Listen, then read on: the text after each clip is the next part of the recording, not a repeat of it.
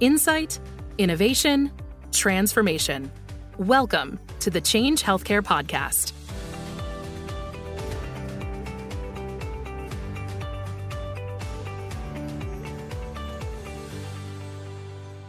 Hello, everyone. Today is March 29th, 2022, and welcome back to the Change Healthcare Capital Connection Podcast.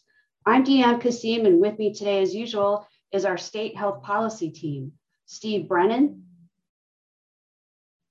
Angela Evat, and Matt Kepler. Hello.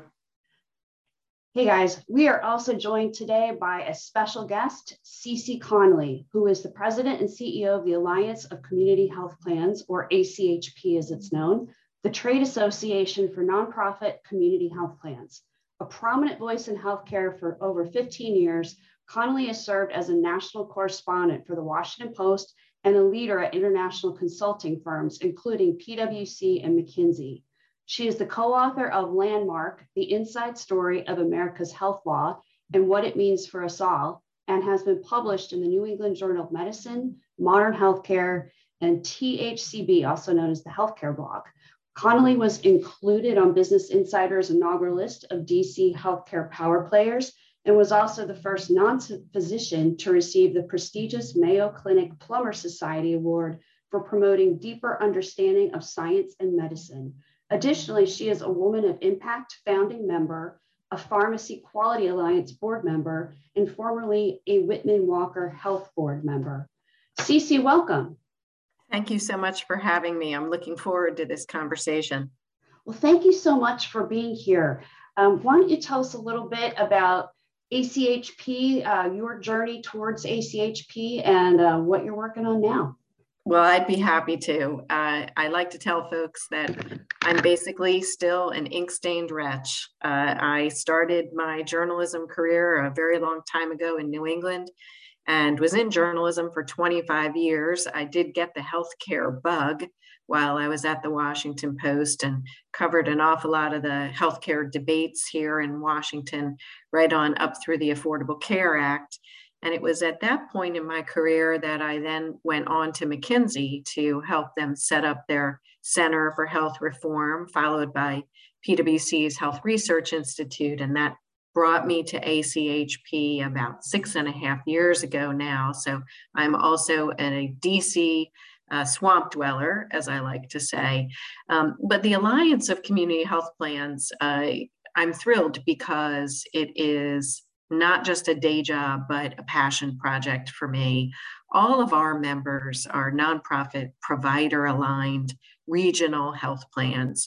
Many of them are the large integrated systems that you all know well, whether I mention UPMC or Geisinger or Health Partners or Kaiser Permanente or Baylor Scott and White, all around the country. But we also have members that perhaps don't have a large hospital or health system per se, but they have those very tight relationships with the providers. And we believe strongly in that model. We think that by having the plans and the providers working really in a tight, synchronized, coordinated fashion gets us much closer to value in healthcare, which we care very deeply about, moving away from fee for service and driving towards those health outcomes that really should be the measure of success. So I'm so fortunate to be at ACHP, and I love that we partner with Change Healthcare. Excellent. Thank you for being here, Cece. What an interesting journey and mission at ACHP. And by the way, I really did enjoy reading all of your columns for the Washington Post when you were over there. So thank you for that. We have a lot of interesting things to cover today. Just a few things going on in the health policy world on the state side as well as the federal. On today's menu, an update on key policy trends in the states, which Angela, Steve, and Matt will get to, specifically highlighting key developments around mental health, social determinants of health, Medicaid eligibility, and AI regulation. Later, Cece and I are going to discuss some of the federal front topics, including the future of telehealth, particularly around mental health and parity and what that all means, advanced premium tax credits in the ACA exchange health plans, and also what Cece just touched on, the future of creating more value in the healthcare system. But first, I'm going to turn it over to the state team. Great, thanks, Deanne. So let's get started. The state team is looking at a lot of state policies, particularly as we're starting to wind down, hopefully with the public health emergency. And one key thing that we've been looking at, CC, is Medicaid. And I'm sure you guys are looking at that too in terms of what trends we're seeing in states on Medicaid. In particular, I'd like to talk a little bit about Medicaid and unwinding the public health emergency. And just to give some background to our listeners, to help preserve Medicaid coverage during the pandemic, the federal government signed into law one of those first acts to respond to the pandemic, the Family First Coronavirus Response Act. And it required states to provide continuous coverage for Medicaid enrollees until the end of the month in which the public health emergency ends. In exchange, states received enhanced federal funding to keep members with benefits and coverage. As we potentially end the public health emergency, so we're nearing that end, hopefully, states are considering plans on how they'll start processing renewals. And what that means is, determining if individuals are still eligible for Medicaid benefits. And in particular, on March 3rd, CMS issued updated guidance to states to help promote the continuity of coverage and really guard against inappropriate terminations. And one of the big changes on that guidance was that CMS will allow states up to 12 months to initiate its renewals of all enrollees and an additional 2 months to complete the renewals and other actions. But there are still concerns that a significant number of the estimated 82 million Medicaid customers will lose coverage. And a recent survey also estimated that only about 27 states have determined how they will prioritize outstanding eligibility and renewal actions. So I wanted to chat with you, CC, a little bit about, what are health plans thinking in terms of what state Medicaid agencies might do and plan to really make this transition a smooth process. Well, Angela, I'm so glad that you're raising this topic on today's podcast, because it is so important. And we really are talking about vulnerable working Americans and families who were the millions of people that you mentioned who moved on to Medicaid throughout the COVID-19 pandemic. And so the states need to approach this with great care. And there are a few things that we are trying to highlight and recommend. One is phasing out the enhanced FMAP. You talked about those increases in payments during the public health emergency. And we want to make certain that there's not an abrupt cutoff in funding, but much more of a glide path, if you will. Another thing that we're recommending is that states ensure redeterminations are conducted in chronological order, and that they place particular emphasis on safeguards for mothers and children so that we can all prioritize continuity of coverage for those individuals in particular. And then we're thinking a lot about consumer outreach. This is a population that may change addresses. They may not all be on email. Some of them may not have smartphones, for instance. So it's a population that you have to sometimes get especially creative about communicating with them. And then you need to make sure that communications are very clear, that they provide guidance for individuals who may be facing a change in their status, and really lays out steps that they can take and where they can go for helpful information. So I can certainly tell you that all of our plans that have managed Medicaid coverage are spending a great deal of time and energy right now thinking about those effective communications, working with their state partners to ensure that we are not going to have millions of people fall through the cracks and become uninsured once again. Because as you know, Angela, so many of the individuals that got coverage through Medicaid, they've seen their health improve as a result of that. So we don't want to fall backward. I'd also just mention that states need flexibility to be sure that they have plenty of sources of beneficiary data. So for instance, something like the SNAP program is another good way to target the right individuals when we reach this transition period. That's a bit from the perspective of the state plan. And I'm happy to get into, what some of our own members are doing if you'd like. Yeah, I think those are some really good tips. What I'm hearing you say is really needs to be that partnership between the state as well as the health plans.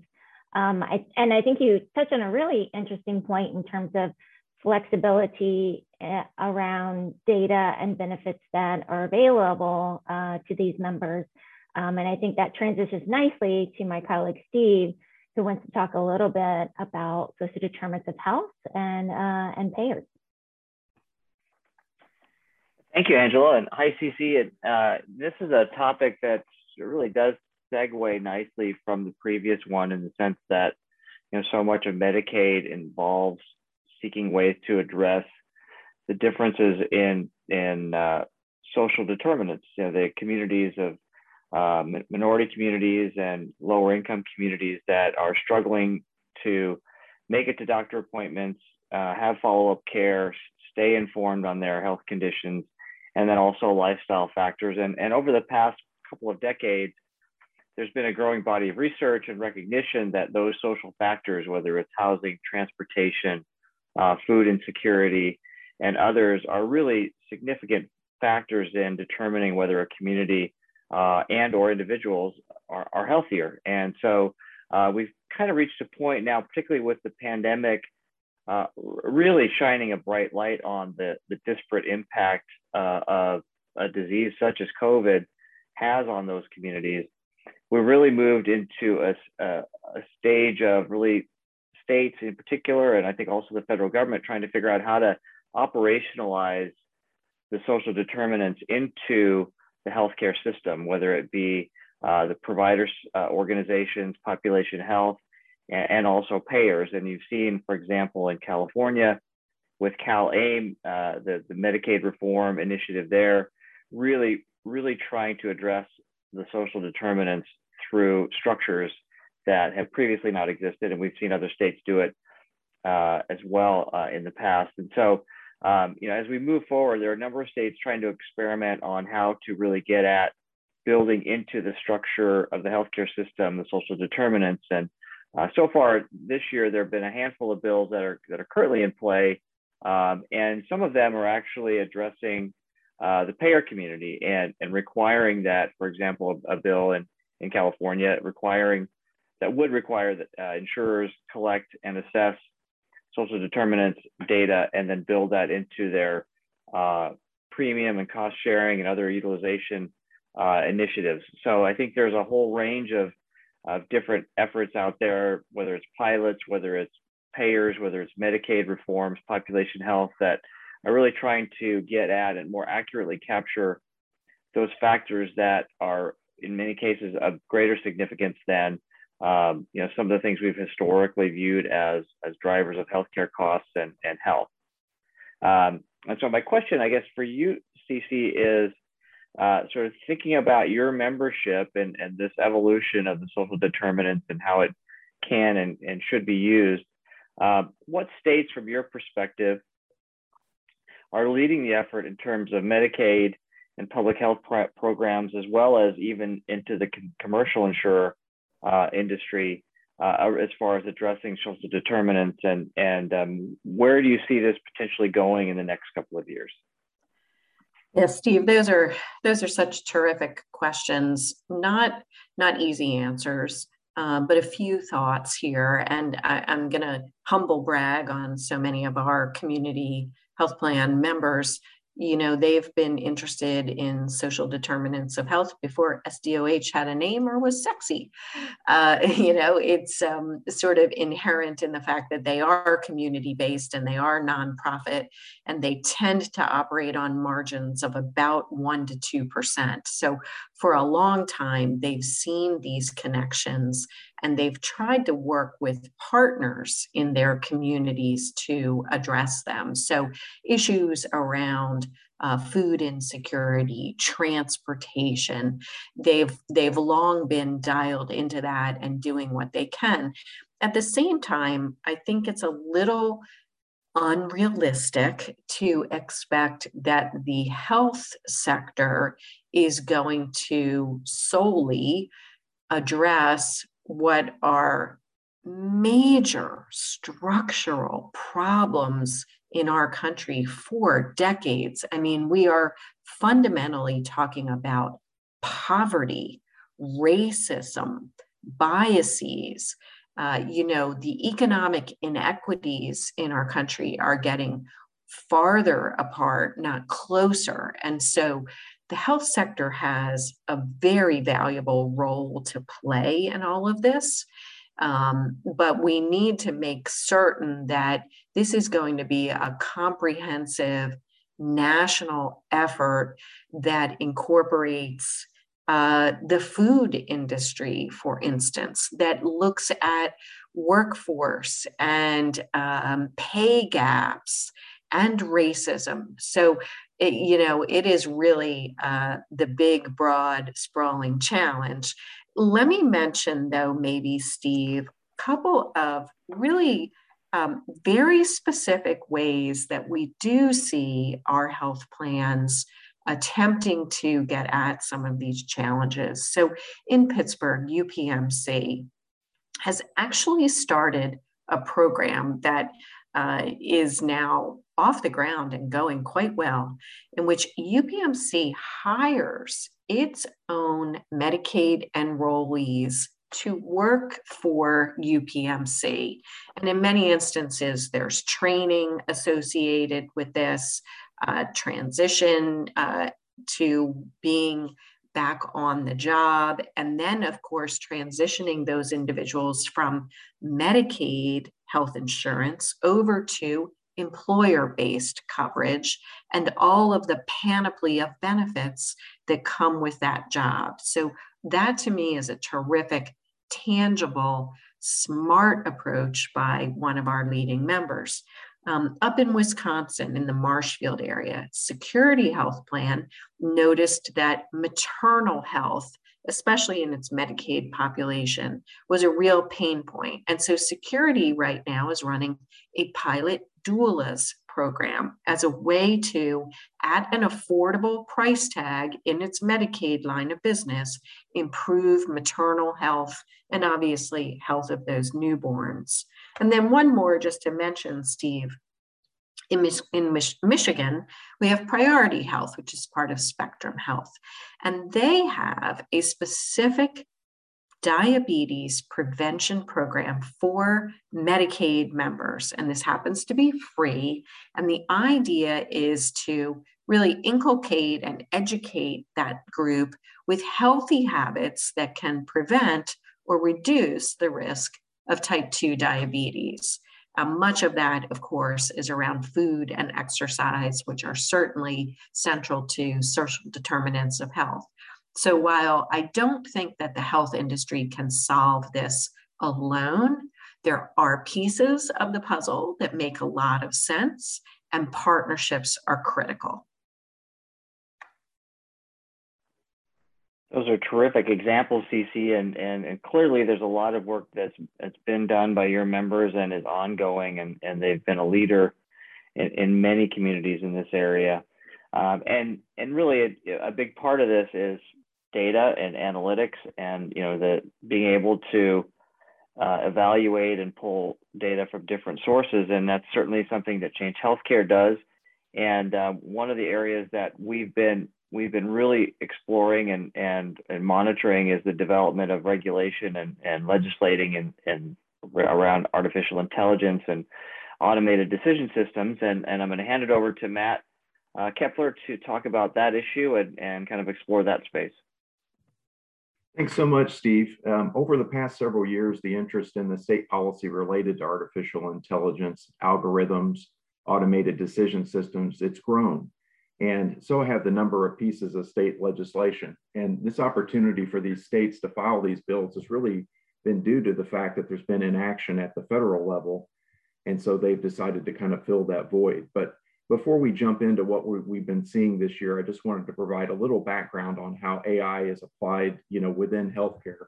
It really improves the patient experience by assisting in the clinical review of data beyond what an individual clinician may be able to see. So it would enable better care outcomes, reduce waste, lower cost, and improve efficiencies. It really can help physicians make quicker and more accurate diagnoses and better understand complex medical cases and patterns of disease. So that gives you a sense a little bit about how it's being used. So now flipping back to what the states are looking to do, they're really looking at different concepts that kind of assume the end user or a consumer may face bias or inequitable treatment in the process, particularly as it relates to healthcare. So some of the examples, what we're seeing in the bills this year, they have definitions or provisions that what they do is they identify an entity type, and then they would talk about the restriction or prohibition provision of the artificial intelligence, algorithm, or automated decision system. Some of the examples that we've been seeing of the entities that they're looking to govern include controller, processor, insurers, covered entity, or businesses. And then some examples of the prohibitive foci are that the ADS might result in a denial. So that's one section. The second one is algorithms or the automated system. It might discriminate based on a protected class. And then the third kind of variety that we've been seeing this year is artificial intelligence enabled profiling that may result in a bias. And I thought if I pulled a couple of the bills that we've been watching this year, I thought I would start with New Jersey as an example. They have a couple of pieces of legislation that are in committee right now that give an example a little bit of what I was referring to. So one of the bills, it provides that it's unlawful to discriminate for an automated decision system against any person who's a member of a class. And that relates to really some key areas in terms of, credit, insurance coverage decisions, or even the provision of healthcare services. So that's one side. On the other side, we've got a refile of a bill that came in from last year that they've been calling the New Jersey Data Act. And essentially this bill is focused again on the consumer, making sure that any decision using automated decision-making, which includes profiling and might have a legal effect on the individual concerning that person, that they would not be subject to it if the decision is based solely on the automated system. So these are just some ideas that are out there. The states are just getting kind of initially involved in this. They see the potential in artificial intelligence, but they're also concerned about the use of it as well. And so that's what kind of the common thread that we're seeing in a lot of these pieces of legislation. It's not just on the state level, the federal level as well, the Office of the National Coordinator and the National Artificial Intelligence Initiative Office. They've begun studying, the issues. They've included trustworthy AI as one of their pillars. They've been looking at developing different guidelines for it as well. And it's all around protecting individuals and their privacy. So there are many different parties that are looking at these issues from different perspectives. And we certainly expect the interest in the legislation to continue, in the years to come. We've put together some concepts that we think are good policy considerations for this issue. Number one, protecting privacy and security. Number two, validating representativeness within the data that's used. Number three, providing transparency. so that the training data that's used within those algorithms can help support those decisions. And number four, an ongoing process of monitoring and revalidating to ensure that that there's going to be continued fairness, explainability, and resilience in the AI models. So that's a little bit of a rundown of what we're seeing on AI, and I'm going to turn it back over to Deanne to continue the discussion on some of the federal issues. Thanks, Matt. Thanks, team. I think we've seen how, particularly with AI and algorithm decision models, that, again, the technology is usually ahead of the policy. And as the ONC and state legislators try to get their arms around this, the work continues. So thanks for that overview. You're listening to the Change Healthcare podcast. We're enabling a better, more efficient healthcare system.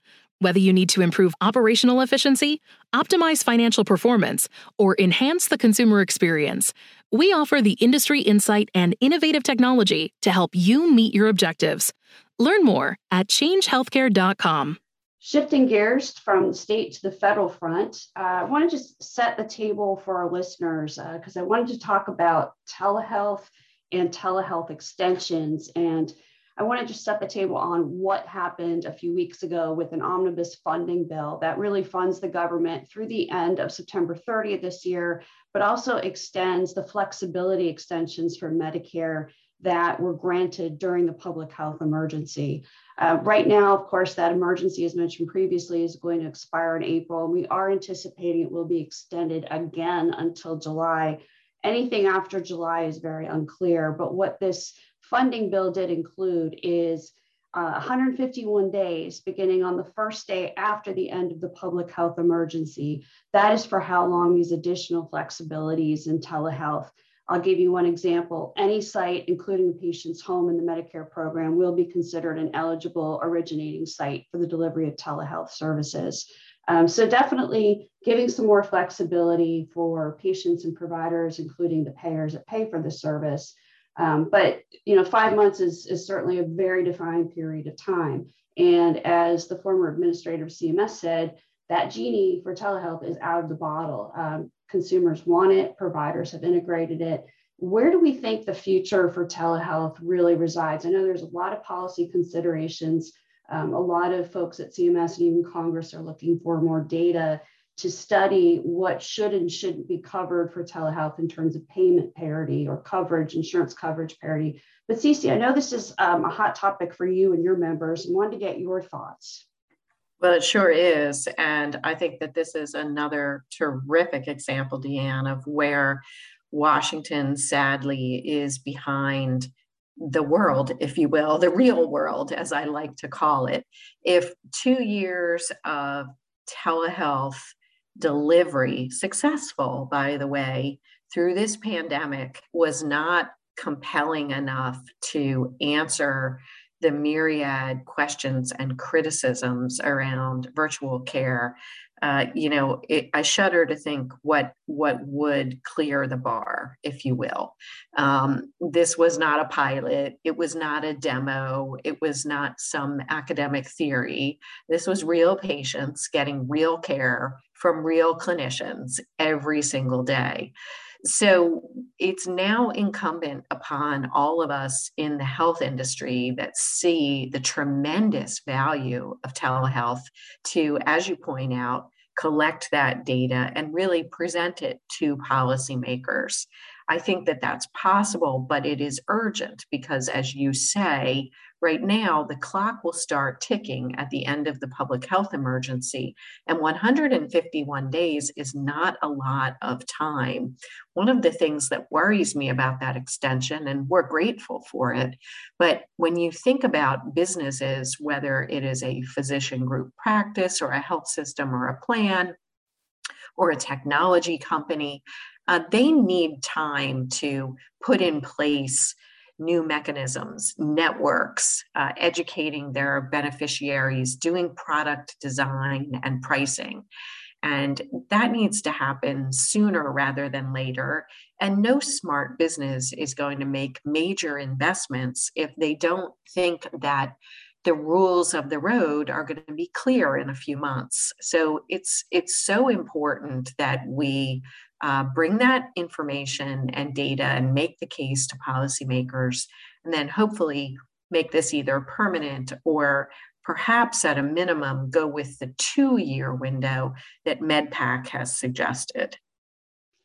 Yes, I completely agree. 5 months is really nothing in Washington, D.C. time. And you add to the fact that this is a midterm election year, which generally means we don't get nearly as much done because there is this thing called a campaign and election in the middle of all this. But I completely agreed with you. If data is what policymakers want, there certainly is a lot of data out there that the private sector can offer to start making some of these restrictions permanent. And also, as you mentioned, for the payers to start designing their insurance benefits, because of course, we're talking about things like payment and coverage parity and how all of that will work. I think this is a great segue when we look at telehealth. And one of the things that I have heard time and time again in policy conversations is how perfect it is for mental health services, right? Because when you get mental health services, obviously there's really not any blood work or lab work or imaging studies. It's just, a lot of mental health talk therapy, medication management, if and where needed.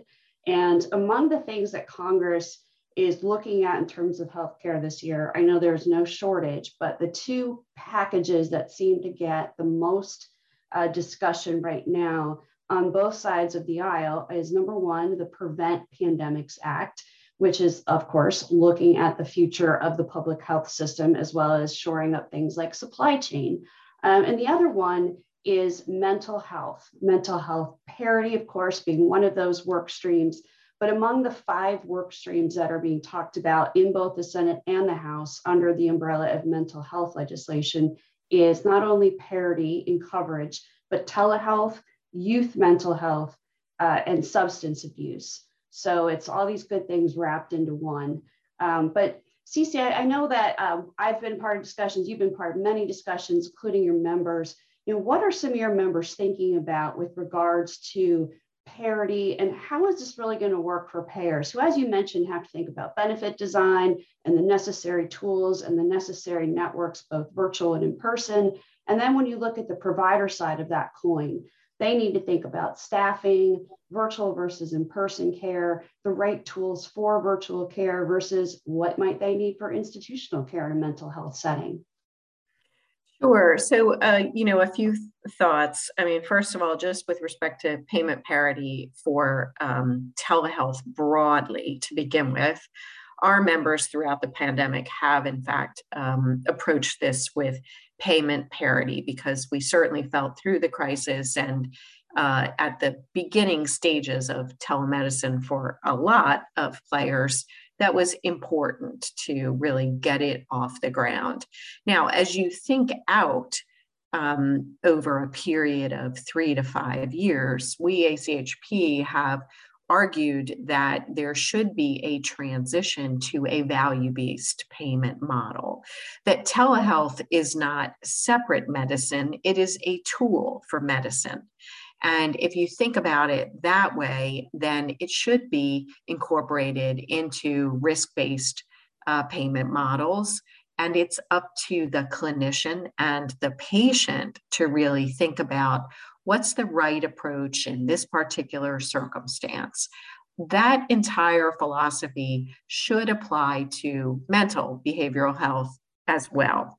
And there should be savings down the road, not necessarily tomorrow, but if we do not start to think about a healthcare system in this country that is more affordable, not just accessible, but affordable to everyone, you have to look for efficiencies. And the use of virtual care, and that includes, by the way, Deanne, remote monitoring. It includes asynchronous communications with your clinical team. It includes potentially group visits in some cases, sending a photo to a dermatologist, getting your lab work back through your email, all of those aspects of it, pre and post-op. I talk to surgeons that are now doing their pre and post-op virtually. There should be savings in some of those approaches.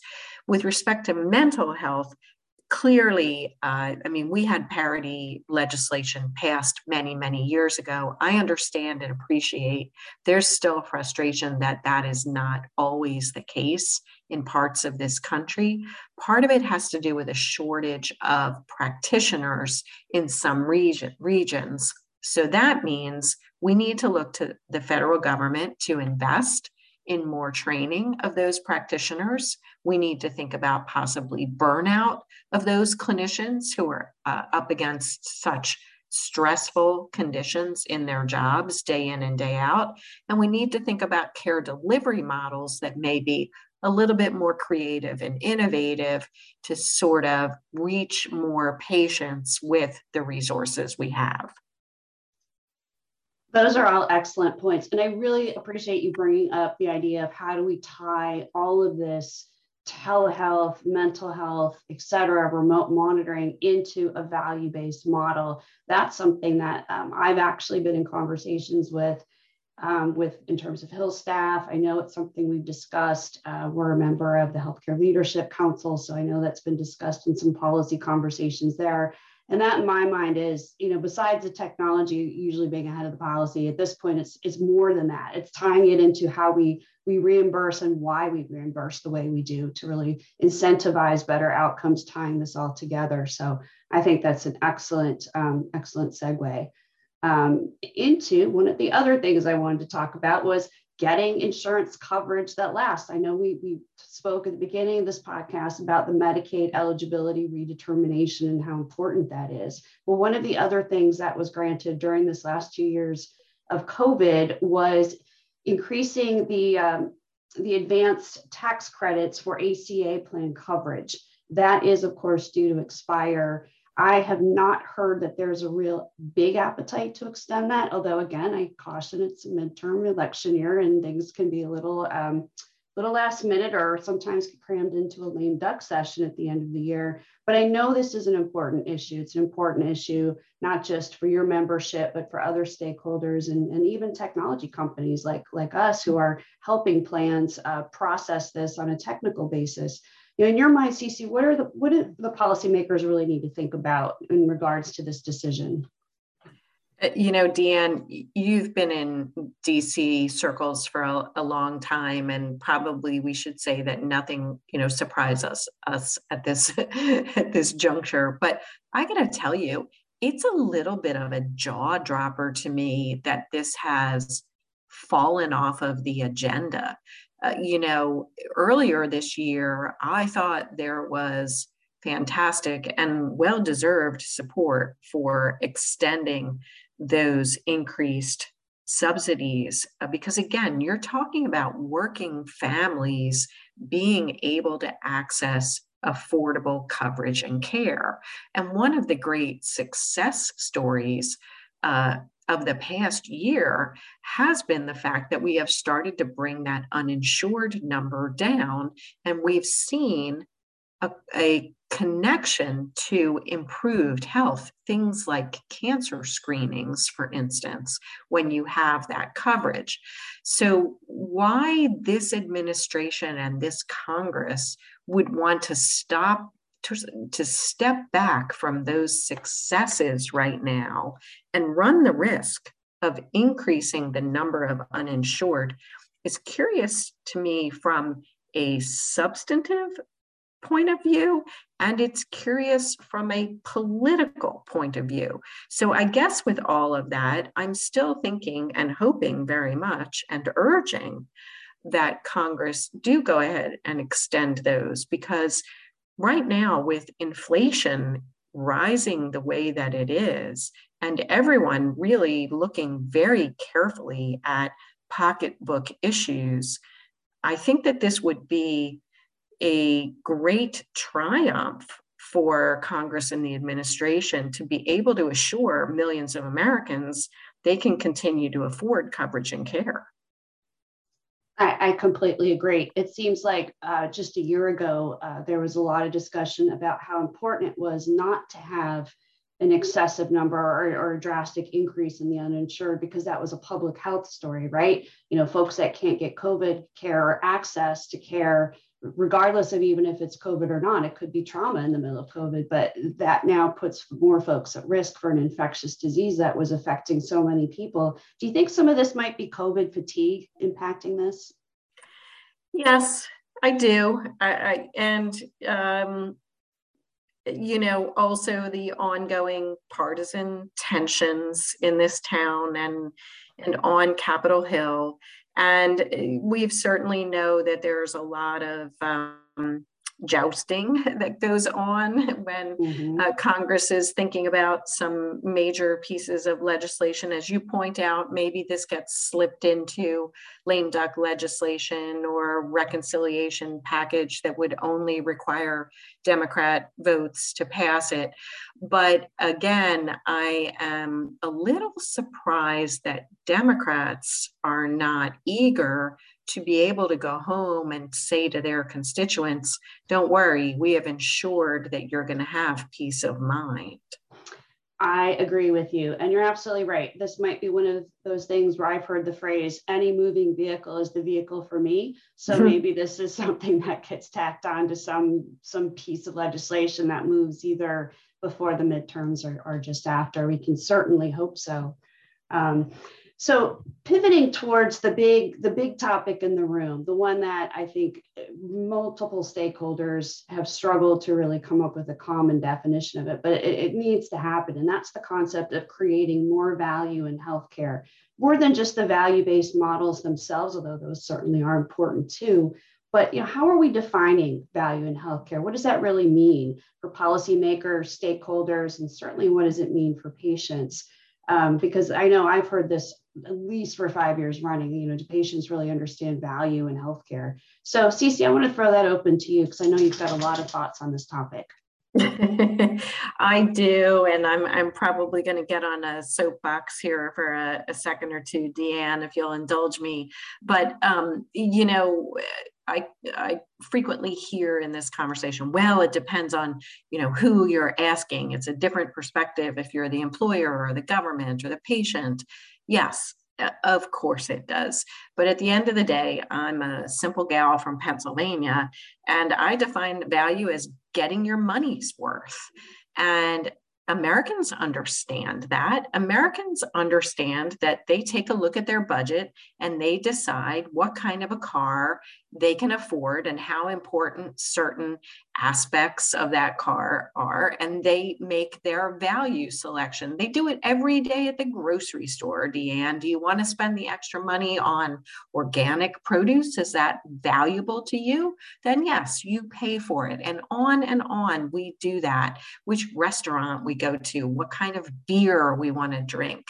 So why the health sector with frankly, government and journalists and think tanks and everybody else being complicit in making it so complicated is disheartening to me after all of these years, and my soapbox is that fundamentally at the root of this problem is fee-for-service medicine. And the example that I'll give is all those years that I was a journalist. If I was sitting in the newsroom at the Washington Post today and the executive editor walked up to my desk and said, Cece, from now on, we are going to pay you by the word, my stories would have gotten longer, not better. In fact, some of them would have been old stinkers, to tell you the truth, because they would have gone on and on and on. Not because I'm a bad person or greedy or misbehaving, but because that would have been the economic paradigm that I was instructed to function under. And it is the same today. Our doctors and nurses and hospitals and clinics and labs and everyone else is essentially told the way that you make a living is by doing more. Not by keeping people healthy, not by keeping people out of the hospital, not by prescribing fewer drugs and doing fewer scans, but by doing more. So why would anybody be surprised that we have more, and not better, better, better?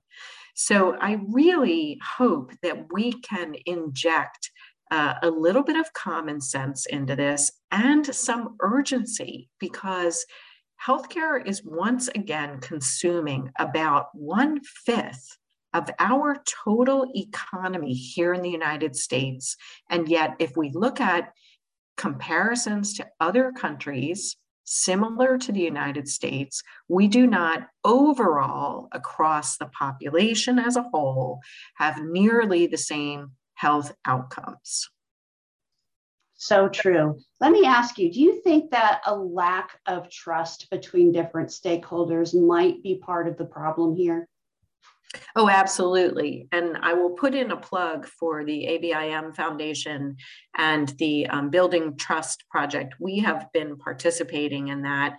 And I certainly think that the pandemic exacerbated a lot of those trust issues.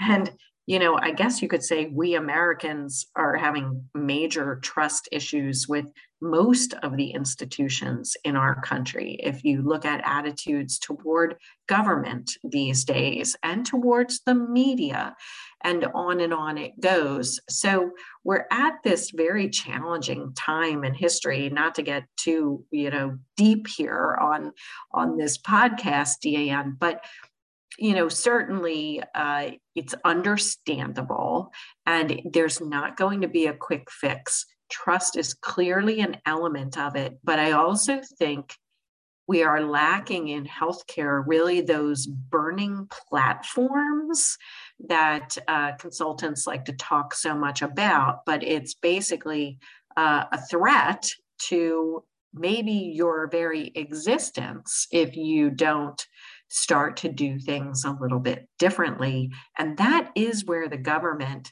not as a regulator, but as a purchaser, could play a bigger role. Yeah, I agree with you. It's going to take something of the authority of the government and or perhaps an industry-wide intervention, but that might be a topic for another podcast altogether. But I do appreciate your comments on that. And so, Cece, I wanted to thank you so much for being with us today. And thank you to the team. I've certainly learned a lot about the things that your members are doing, and as well as a lot of the updates going on in the States.